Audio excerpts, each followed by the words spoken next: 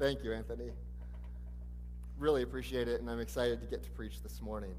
A couple of interesting notes that I hadn't actually planned to say, but I think I'm one of the few people who's genuinely excited about all the snow we've had. I love snowboarding. I like snowboarding with my kids. However, if I appear to have worse posture than usual this morning, it's because I was just snowboarding on Friday and had my first really good face plant of the season. I was going down lift line. I have weird kids who like to snowboard and do moguls. And so we were going down lift line, and I caught a front edge and had my first good face plant, and my ribs are really sore. So if I'm looking like this, it's not because I'm overly burdened, it's just because I'm sore. And then on a more serious note, as I look across the congregation this morning, I see a number of you who were aware and knew about the loss that my family experienced in the last week. My wife lost her grandfather, who was like a second father to her and a great mentor to me, and we were out in Ohio this last weekend celebrating his life. And a number of you knew about that, reached out to us, helped us with meals and logistics and pet care and a lot of other things. And it just reminded me, one of the things that I love so much about Redemption, this particular church, is the way that you love each other well. And I've gotten to observe that secondhand so many times. I've been the firsthand recipient of it. And our family was again the recipient of that love and that care this last week. And I'm just deeply grateful, so thank you. Well, I am very excited to dig into our next passage in Isaiah with you this morning. I have appreciated and been fascinated by Isaiah for a long time, enough so that I was actually quite happy 16 years ago to give the author's name to one of our kids. For those of you for whom your coffee hasn't quite kicked in yet, that would be Isaiah. Isaiah is one of my kids, 16 years old. And really love the book, love Isaiah as a writer. And I actually fell in love with the book in quarantine. Not COVID quarantine from the last couple of years, but a little bit over 20 years ago. I was actually a college student spending the summer as a camp counselor at a Christian youth camp in Michigan. And a couple weeks into the summer, I got this nasty sore throat and a fever, which meant I had to go to urgent care and get some tests for flu and strep throat. And sure enough, I had strep, which meant that for the next week, rather than getting to spend my week playing games and running activities and doing devotions with a cabin full of rambunctious middle schoolers, I got to spend my entire next week quarantined in the camp infirmary, which was basically a sketchy log cabin up on a hill that was presided over and inhabited by the ancient, indomitable, and really crotchety camp nurse, Mrs. Butterfield. She was the only human contact I had for an entire week, because it was strict rules that if you had strep, you had to stay quarantined away from everybody else. And so I was stuck in that cabin for a week. First couple of days, totally miserable. I had a fever, I had a horrible sore throat, the cough, all the symptoms of strep, and it was awful. I didn't need anything to do, I just wanted to get better. But then my fever broke. And I had like 4 straight days of literally nothing to do. I didn't have a TV. iPod had just been invented, I think, the year before. I didn't have any music. I didn't have any podcasts. This was pre-cell phone, pre-social media, pre-YouTube. I didn't have a gaming system. I had nothing to do. I had a backpack that had my toothbrush and some clothes in it and a paperback New American Standard Bible. And so that's what I had to read. And so I decided, since I had a whole lot of time on my hands, I was going to read the Bible and get to know one particular book. I just picked a book. I happened to pick the second longest book in the Bible, Isaiah, and thought that I would spend some time getting to know Isaiah. I had read parts of it before. I had heard some sermons from Isaiah, but I had never really studied it because it's a really long book. And unlike some of the other long books in the Bible, like Psalms or some of the early historical books, there wasn't a really clear storyline, or there weren't really pithy snippets of things that were just instantly encouraging, like in the Psalms or in the stories of Jesus in the Gospels. Isaiah is full of really rich poetic language and really dense, obscure prophecies. It can be kind of intimidating. And so I just started reading through it. And over the next 3 or 4 days, I read it cover to cover, I don't know how many times. And I took notes on it, and I wrote down questions and observations. I had a class for college that I was doing some summer distance work, and I was actually required to write some sermon outlines, so I wrote some sermon outlines from Isaiah. And all of a sudden, by the end of that week, I was in love with this book. What a rich, rich book. And so when Anthony asked me, I think it was a couple months ago actually, if I would preach one of the passages in Isaiah as part of this sermon series on the servant song, starting in chapter 40 and going through 55, my immediate answer was yes. Yes, I want to preach out of Isaiah. Now, don't worry. You're not getting some recycled sermon outline from my 19-year-old, cabin-crazed self. I don't think I still have any of those notes, and if I did, I should probably burn them. They were probably terrible. But I got to restudy Isaiah as I got into working on this message. And over the last several weeks, as I've studied Isaiah chapter 48 and 49, which is our passage today, I've fallen in love with Isaiah's profound, rich, prophetic poetry all over again. It's a wonderful, wonderful passage. Now, the context for this, I'm at a bit of a disadvantage here because you all didn't get to hear Anthony's message last week on Isaiah 45 through 47, which is really the context that builds up to this passage. As he mentioned, we've had a whole lot of blizzards, a couple blizzards a week for the last 4 or 5 weeks.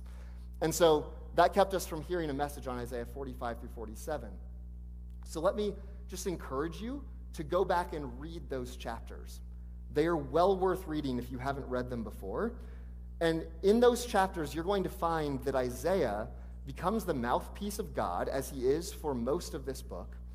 And he's the mouthpiece of God for telling with stunning accuracy, among other things, how the Persian king Cyrus, who actually gets named in this book long before he ever did his work, the Persian king Cyrus is going to come and defeat Babylon and deliver Israel and restore them back to their land.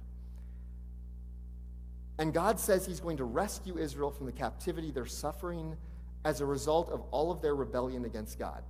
So go back, read those chapters, and look for all the amazing evidence of God's sovereign control over all the affairs of the world. That's the backdrop for our passage this morning. Chapter 48 concludes the first section of the servant song. Chapters 40 through 48 are a section of the servant song that's really focused on God, his sovereign power, his promises to his people.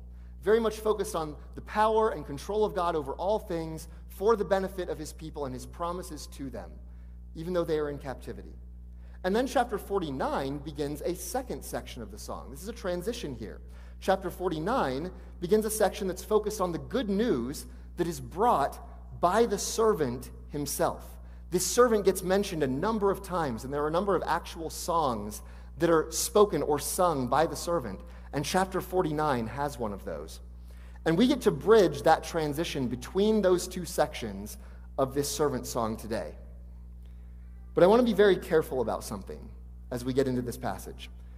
With a poem as rich in literary value as this section of Isaiah is, and with my love for this book and my admitted natural tendency to totally nerd out on stuff like this, there's the danger of becoming very academic, just really digging into the academic side of this, the theological side of this, the nerdy Hebrew side of this. And if I just did that for the next 30 minutes, this wouldn't be worth a whole lot to us. And so I can assure you this morning, that's not why I'm excited to teach this passage. The reason I'm excited is that in these two chapters, we are going to see into the depths of the doubts and the struggles and the fears that we have that are no different than the depths of the doubts and the struggles and the fears that God's people had over 2,000 years ago. And we're not only going to see into our own hearts, we're going to see into the heart of a God who can somehow be the ruthless destroyer of the wicked on the one hand, and a maternally compassionate and comforting Savior to his people on the other hand. We're going to see into our own hearts, and we are going to see into the heart of our God this morning. And so if you stay with me, I believe that you'll get to know yourself and get to know your God better today as a result of what we read and what I'm, by God's grace, able to teach this morning. So let's dive in. Looking at Isaiah chapter 48 and 49, I'd like to start just by summarizing the theme of these two transitional chapters. The theme is this, and if you're a note taker, feel free to write this down. It's kind of long, so I'll say it at least twice. For his own glory, the sovereign God will rescue his stubborn people and bring salvation to the world through his servant. For his own glory, the sovereign God will rescue his stubborn people and bring salvation to the world through his servant.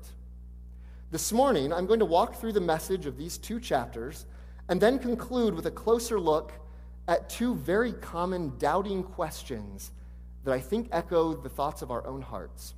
And they're posed in this passage, and we're going to see how God addresses those. So we're going to look at the 2 chapters, and then we're going to look at 2 questions that we find in the 2nd chapter. So that's really the structure of what we're going to do today. We'll start with chapter 48. In chapter 48, the theme of the whole chapter is that God is the trustworthy sovereign. God is the trustworthy sovereign.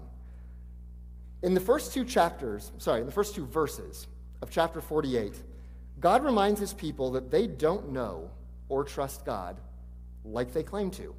Look at chapter 48, verse 1, and I believe some of these passages will be up on screen.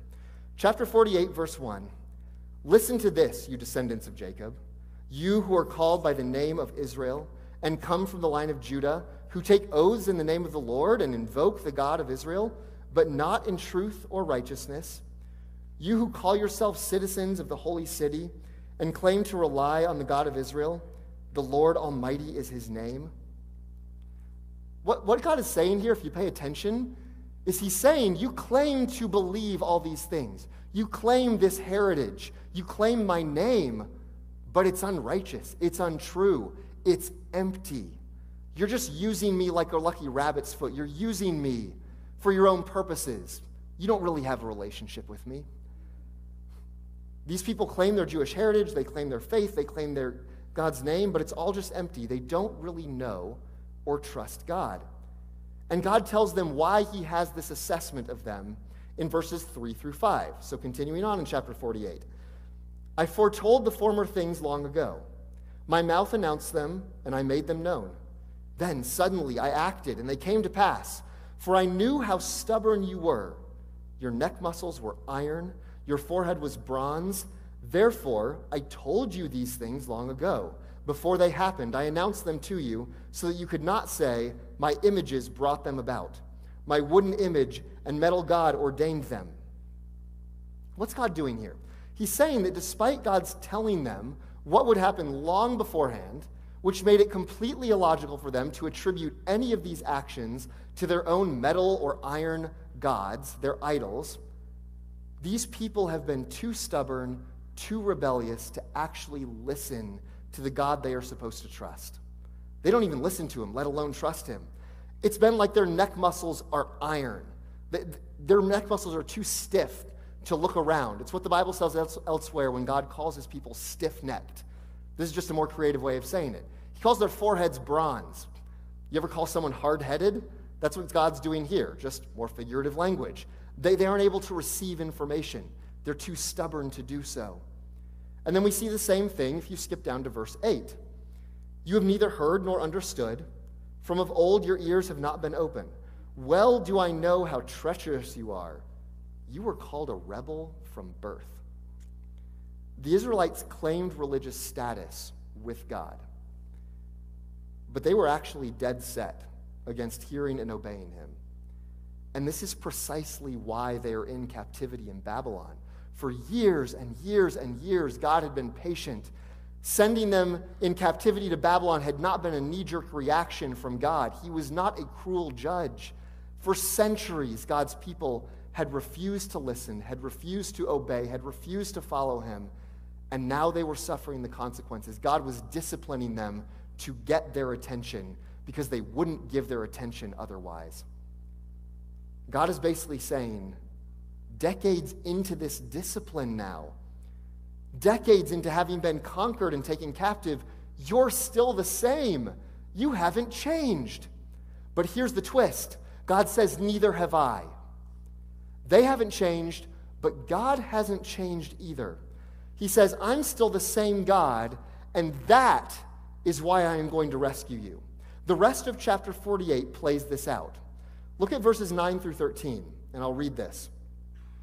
For my own name's sake, I delay my wrath. For the sake of my praise, I hold it back from you, so as not to destroy you completely. See, I have refined you, though not as silver. I have tested you in the furnace of affliction. For my own sake, I do this. How can I let myself be defamed? I will not yield my glory to another.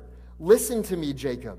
Israel, whom I have called, I am he. I am the first and I am the last. My own hand laid out the foundations of the earth, and my right hand spread out the heavens. When I summon them, they all stand up together. Why hasn't God destroyed this rebellious, stubborn people? And they certainly haven't earned it. It's not for their sake that he hasn't completely obliterated them off the face of the earth. No, it's for God's own name's sake. We can't miss it in that passage. He says 4 or 5 times, it's for my sake, it's for my name's sake, it's for my glory's sake. I am doing this because of me and because of who I am as your God. I, as an unchanging God, am going to be consistent with myself. I am going to be faithful. I am trustworthy and I am sovereign. And when you put those two things together, it means that I am still going to rescue you, even though you don't deserve it. He's the creator. He says, I'm the first and the last. He's the one who has existed from the beginning. And he's not about to give any finite nation or individual a reason to mock his name or take the credit that is due to him. And in verse 14, as he already did in the previous chapters, God refers to the coming of Cyrus, the ruler of the Persian Empire, as the Lord's chosen ally who will conquer Babylon. God's point is that he has already chosen, he's been working on this. He has chosen a particular person to be at a point in history to come and accomplish the rescue of his people. And his point is that Cyrus, who would become then known as the most powerful person on earth, Cyrus was just doing what God had already planned for him. Cyrus was doing the work of God. God is sovereign in rescuing his people. And then in verses 20 through 21, God proclaims deliverance from Babylon. He says, you're delivered. Go out from Babylon. Go back to your land. And then he uses language about providing water from the rock in verses 20 through 21 that shows how this rescue is just like what God had done before. God's saying, I'm still the same. I'm still the God who rescues you. Just like I brought you out of Egypt and provided water from the rock in the desert, I'm going to bring you out of Babylon. I'm going to bring you back to a place of peace and prosperity all over again, because this is what I do. This is who your God is, Israel. Even though you haven't changed, I haven't changed either. I am still your trustworthy sovereign ruler over everything. But verses 18 through 19, right near the end of this passage, shows us that there's a lament here. There's a downside here. And that is that the real problem hasn't been solved yet. Look at verse 18. If only you had paid attention to my commands, your peace would have been like a river, your well-being like the waves of the sea. Your descendants would have been like sand, your children like its numberless grains. Their name would never be blotted out, nor destroyed from before me. God is lamenting that while, yes, he's going to rescue them from Babylon, their heart still hasn't changed. Things could have been so different, so peaceful, so prosperous. And there is this profound tension in chapter 48 between God's joyful proclamation of his deliverance of his people from Babylon right over against the real problem, his parental dismay at their continued stubborn rebellion. God is both overjoyed that he's going to rescue them and is still dismayed, just like a parent, that his child still isn't listening. His child's heart hasn't changed. And God ends the chapter in verse 22 saying, there is no peace for the wicked. And he's not just talking about the Gentile captors of his people. He's talking about his own people. There's not going to be true peace for the wicked because their hearts are still wicked. So how is peace ever going to come to this wicked, rebellious people? Well, if you had asked the average captive Israelite in Babylon, when Isaiah wrote this, what's the problem that you're experiencing right now? Those captive Israelites would have said, yeah, the problem is that we're stuck here in Babylon. God made a bunch of promises to us about our own land, and we're stuck in Babylon. And they were stuck in Babylon, and God says that he'll fix that. But the real root problem for Israel weren't that they were in Babylon. The real problem was that Babylon was in them. Babylon had infected their hearts, and in fact, their hearts were infected with deep sin and rebellion that was just as bad as the Babylonians long before they were ever in captivity. That's the real root problem. And God getting them out of Babylon and sticking them back in their land in Jerusalem and letting them rebuild walls and temples and all of that was never going to solve the root problem, and God knew that. And so for centuries and for millennia, and in fact before the beginning of time, he had another plan in place. Not just to rescue his people from this captivity, but to rescue them spiritually. And this is where we get to the transition from chapter 48 to 49. Up through 48, it's mostly been about God fulfilling his promises to rescue his people out of their captivity, to restore them to their land, and all of the ways that he was going to do that as a sovereign and trustworthy God. But he says, there's a bigger problem here. It's a deeper problem than you even realize, and I've been preparing a servant who's going to solve that problem, not just for you, but to the ends of the earth. And so we get to chapter 49 now. In chapter 49, the theme here, if the theme in 48 was that God was the trustworthy sovereign, the overarching theme of chapter 49 is that God's servant is the victorious Savior. God is a trustworthy sovereign, and his servant is a trustworthy and victorious Savior. Pretty much all scholars agree that the first section of chapter 49 is a song being sung by the servant, by the Messiah, as we're going to see. Verses 1 through 6 are definitely a part of what the Messiah is actually speaking. Some people will take it all the way to verse 12, and I actually tend to agree with that. I think everything up through verses 1 through 12 is all talking about the Messiah and is really being spoken by him and about him. So look at the first two verses here. Verse 1, listen to me, you islands. Hear this, you distant nations. Before I was born, the Lord called me. From my mother's womb, he has spoken my name. He has made my mouth like a sharpened sword. In these first two verses, the servant introduces himself. And he asserts to the whole earth, not just Israel, and I think this is important to note, that he was always a part of God's plan, and that God gave him a prophetic voice and message. This servant is coming to speak God's message of deliverance and judgment. His mouth is like a sharp sword. His words are actually going to be like a weapon against God's enemies. They are also going to pierce the hearts of his people. There's language all throughout the rest of Scripture where it talks about God's word, and specifically the words of Jesus, like a sword, and him coming with a sword proceeding out of his mouth. This is what's being prophesied here. And then in verse 3, we have a statement that's very easy to miss, but it actually contains one of my favorite gospel truths in this entire passage. Look at verse 3. He said to me, you are my servant Israel, in whom I will display my splendor. Don't miss this. God chooses to deliberately identify the servant, one man, as representing all of his people Israel. God gives the servant the name Israel. Now, in the context here, that seems kind of strange. What has God been saying about Israel? You're rebellious, you're stubborn, you've got a neck of iron, you've got a forehead of bronze, your ears are stopped up, you won't listen to me. And God decides to call his servant by that name. Why would God do that? The name of the rebellious people is being transferred to the one who will represent them and ultimately rescue them to the glory of God. God is going to deal with his sinful people through one individual. He's not going to pull out all of his wrath and judgment on the people who deserve it. He's going to call his servant Israel, and he is going to display his splendor in saving all of Israel by pouring out his judgment and dealing with all of Israel through one representative, his servant. This is the very heart of the gospel, that we are represented by one who came to serve us so that we wouldn't have to take that punishment. We wouldn't have to take the judgment that God has declared against sin because he took it. This servant is none other than the Messiah. This is the Christ. This is Jesus. This amazing transfer of identity is hinted at again in verse 8, if you look down a little further, where God says that he will make the servant himself a new covenant for the people.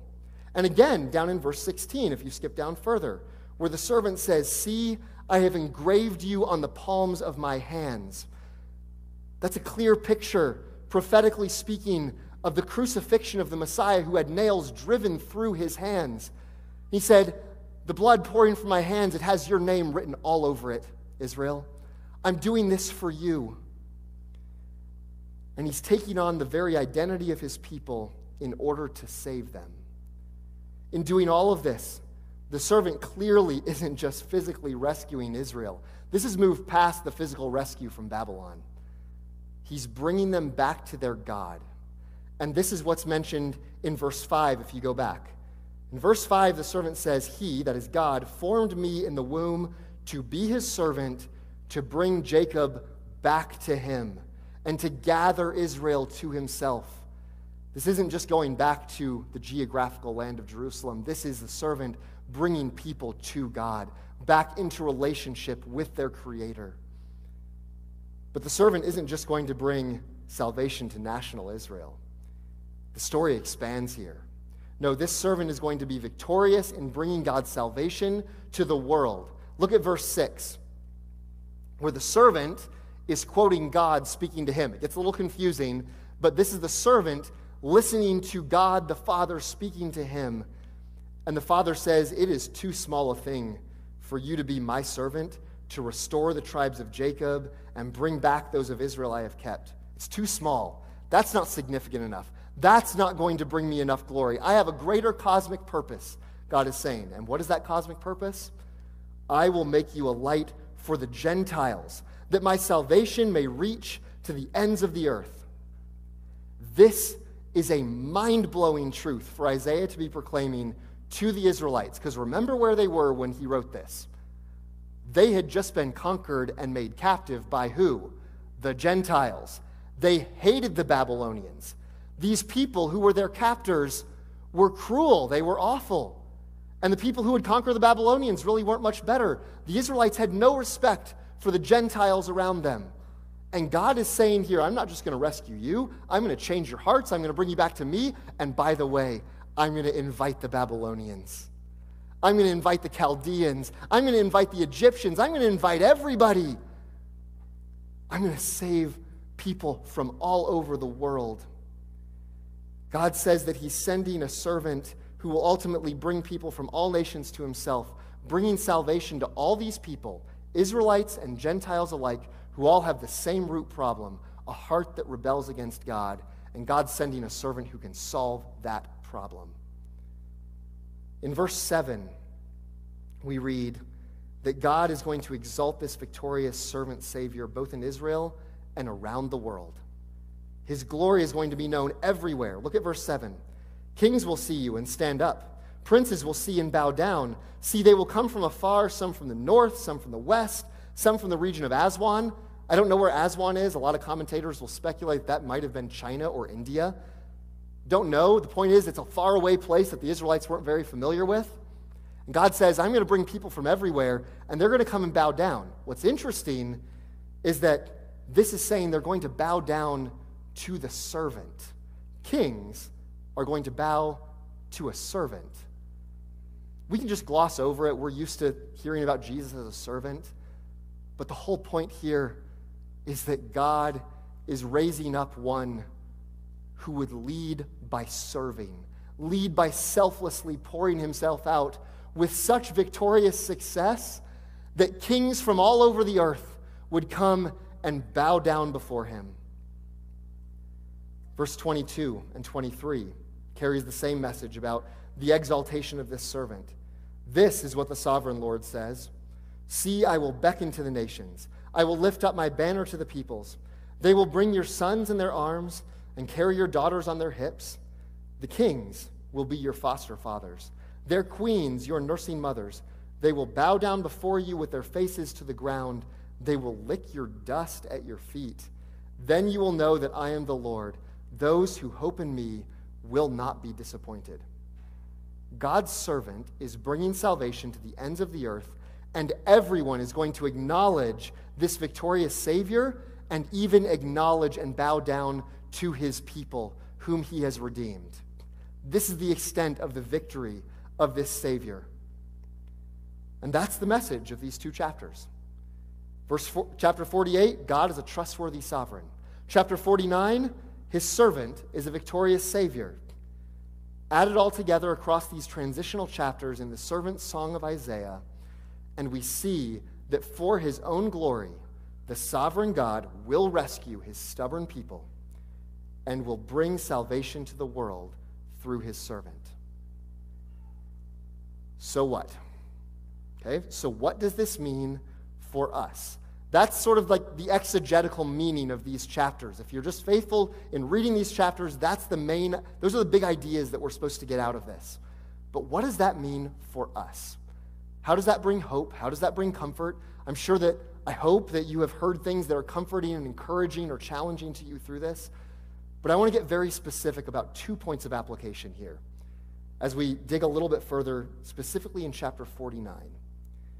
I'm going to conclude by taking a closer look at 2 doubts or fears or questions that the people of God express in chapter 49, and we're going to see how they apply directly to us today. First, look at chapter 49, verse 14. A couple times in this chapter, God breaks from speaking through the servant or speaking his own words, and he gives voice to what he knows his people must be thinking as they hear this message. Verse 14 is one of those. But Zion said, "The Lord has forsaken me. The Lord has forgotten me." God anticipates and gives voice to this despairing cry from his people. Despite all of the blessings that he's foretelling for them, despite the fact that he is saying, "You are a blessed people," they still can't believe it. Their hearts haven't changed yet. They're still saying, no, I think I'm forsaken. I think that God has not only forsaken me, he's forgotten me. Why would they say that? Well, for the last almost 70 years at this point, they had been in captivity. All of God's promises about them being a prosperous and fruitful nation, enjoying their own land, all of that had been down the drain for 70 years. I'm not going to ask for a show of hands, but I don't think there are very many 70-year-olds here in our congregation today. I'm probably closer to that than most of you. Most of you, 70 years is like double or triple your age. 70 years is a long time. Imagine that for your whole lifetime and your parents' whole lifetime and most of your grandparents' lifetime, you had been praying for one thing, that God would hear you and deliver you and fulfill his promises to restore you. And God hadn't shown up, at least not the way that you thought that he should have. That's a really, really long time. That's why the people, despite God telling them what he was prophesying about the future blessings, they're saying, "No, the Lord has forsaken me. God has just completely forgotten all about me." They were asking, in all this misery, has God forsaken me? Has he just forgotten about who I am and what's important and what's valuable to me? Can anyone here identify with that feeling? Do any of you ever wake up in the morning, or is it maybe just me?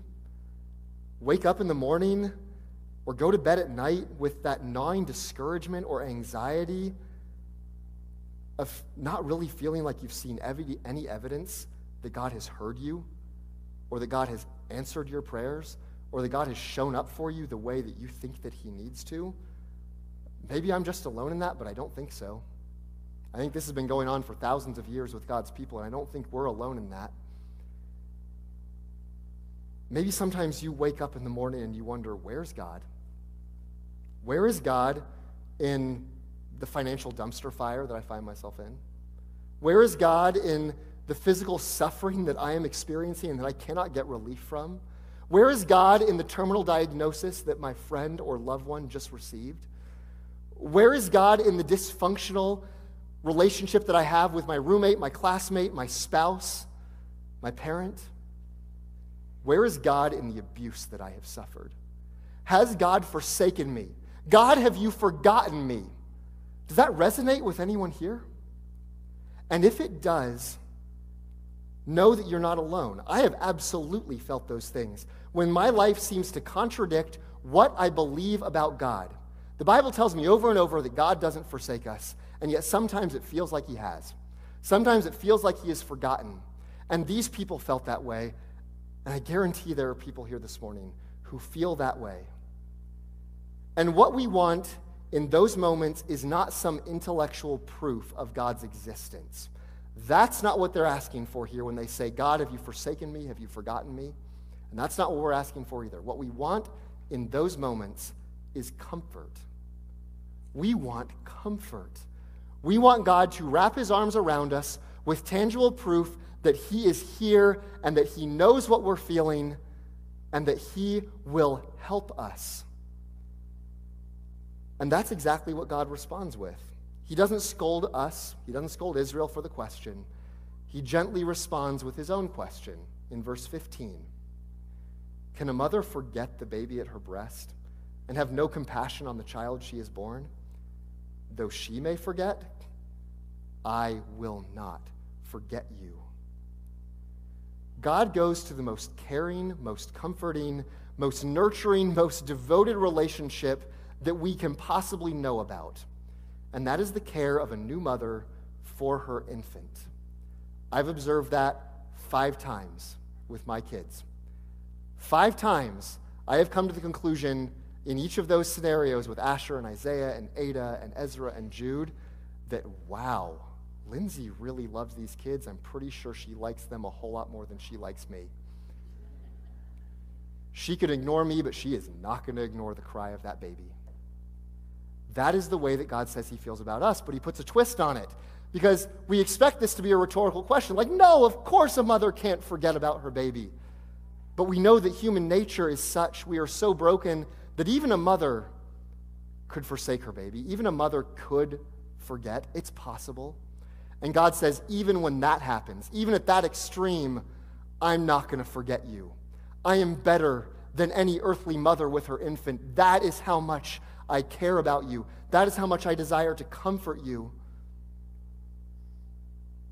And he says that it's the servant, it's Jesus in this passage who is actually the guarantee of the comfort that he will bring us when we feel like we have been forsaken and we have been forgotten. Look at the very next verse, verse 16. See, I have engraved you on the palms of my hands. This is why you are not forgotten. This is how you know that you have not been forsaken, because I wrote your names on my hands when I died for you. Your names are engraved in my own flesh. How can I possibly forget you? How do we know God hasn't forsaken us? Because Jesus represented us. Jesus bore our sins that deserved God's judgment, and instead of eternally forsaking us, God forsook his Son. There was someone who once asked, my God, why have you forsaken me? Jesus was actually forsaken by God. It was reality, not just perception. But it was reality for him so that we'd never actually get forsaken. God was forsaken for us, God in the flesh, so that we never get forgotten, so that he never abandons us. Far from judgment and rejection, we actually receive comfort from God in the form of his own Spirit, sent to us to be our comforter.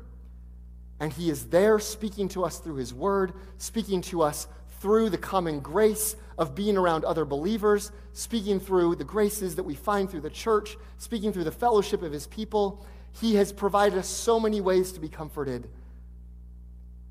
And he asks us to recognize that comfort that we receive through Jesus, who has written his name on his hands, and to remember that he cannot possibly ever forsake us, even if it feels like he's sometimes taking too long to help or comfort us. He has not, he cannot, he will not ever forsake or forget his people, and that includes you. Now, the second question we find in verse 24. And I'd like to conclude with the final verses of chapter 49, where we find our second doubting question. Having heard all these incredible promises of restoration and glory, Israel asks what appears to be a really hopeless question in verse 24. Can plunder be taken from warriors? Can captives be rescued from the fierce? In other words, is rescue possible from my hopeless situation? Now, obviously, the immediate meaning of this for Israel was doubt that anyone could deliver them from the most powerful empire on earth. They were held captive not by some lesser nation, but by the Babylonians. They were being held captive by the greatest nation on earth at the time. But in the broader context of the spiritual deliverance that's being prophesied throughout this chapter about the Messiah, this question takes on meaning that extends to us too. You could rephrase this: can I be rescued from whatever is holding me spiritually captive? Not just physically captive.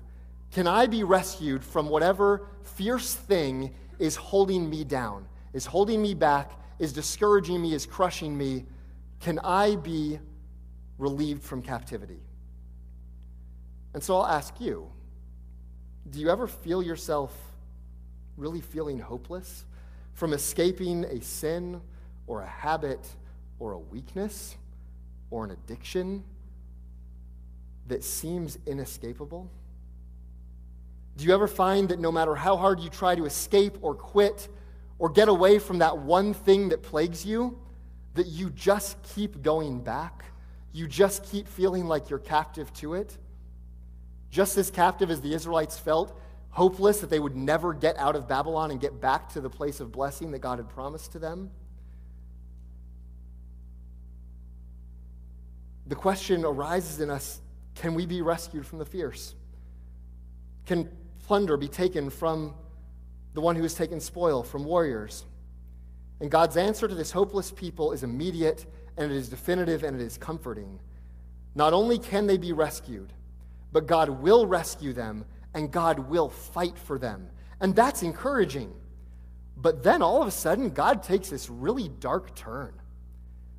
All of a sudden, God goes really dark here. He does what another pastor called divine smack talk. And he goes from focusing on Israel to turn his attention towards his people's oppressors, to the one that he's going to rescue them from. And God says in verse 26, I'm going to make your oppressors eat their own flesh. They're going to be drunk on their own blood as with wine. Whoa. It's dark. It's gruesome. It's graphic.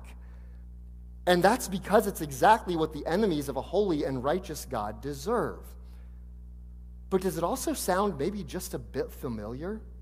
Eating flesh, drinking blood like wine? It sounds like the Lord's Supper. It sounds like communion. And this is not an interpretive hill that I'm going to die on here. And it's certainly possible that God is only describing the terrible judgment that's going to fall on the specific historical oppressors of his people. And that God is going to prove through this that he's going to be their rescuer. But I cannot help but observe that in this same passage, with one of the clearest prophecies about the Messiah in all the Old Testament, in the same poem where the servant takes on the very identity of rebellious, sinful Israel and engraves their names on his hands, that the explicit judgment that's proclaimed on God's enemies against sin uses the same imagery that Jesus gave us to remember the judgment for sin that he suffered in our place. Sinful rebels against God deserve this gruesome punishment of broken bodies and shed blood. But instead of it falling on me, and instead of that falling on you, we learn in the New Testament that it falls on Jesus. That it was Jesus' flesh that was torn and broken, his blood that was poured out like wine. That imagery gets used in the Old Testament about God requiring blood for the remission of sins, about God declaring judgment of torn flesh and poured out blood on his enemies. And then in the New Testament, what happens to Jesus? Standing in the place of rebellious, sinful people like the Babylonians, like the Israelites, and like you and me, what happens? His flesh is torn. His blood is shed. And this is part of God's answer to his people feeling like they have no victory over what's holding them captive. It's that he's going to pour out judgment on all that holds us captive. And in our case, that judgment has already fallen. It has fallen on Jesus, and Jesus is our victorious Savior, and we have victory over sin and death and the grave and all that would hold us down because his blood was shed, because his flesh was broken. God invites us to remember that the punishment that Jesus took for us has earned us redemption and deliverance from all of our enemies. And our passage ends with this wonderful assurance in verse 26. Then all mankind will know that I, the Lord, am your Savior, your Redeemer, the mighty one of Jacob. How do we know that God is our Lord, our Savior, and our Redeemer? Because the servant, Jesus, came as God's ordained servant. He took our flawed, broken identity on himself. He took all the punishment we deserved as God's enemies, and he rescued us from all corners of the earth for the sake of his glory. Amen. Let's pray.